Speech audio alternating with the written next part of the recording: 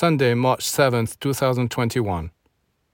When people are distressed or have been insulted or offended, they find it normal to be upset and even to cry. But when they experience true beauty, a painting, music, a poem, or a landscape, convention forbids them to show their emotions. They would be ashamed to shed a tear. Well, I say that it would be the other way around. We should be stoic and unmoved in the face of sorrow or offense, but capable of showing emotion and shedding tears in the presence of beauty.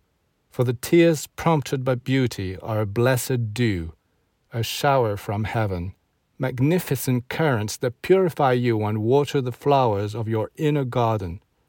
Tears of disappointment and bitterness may bring you some relief, but no more than that.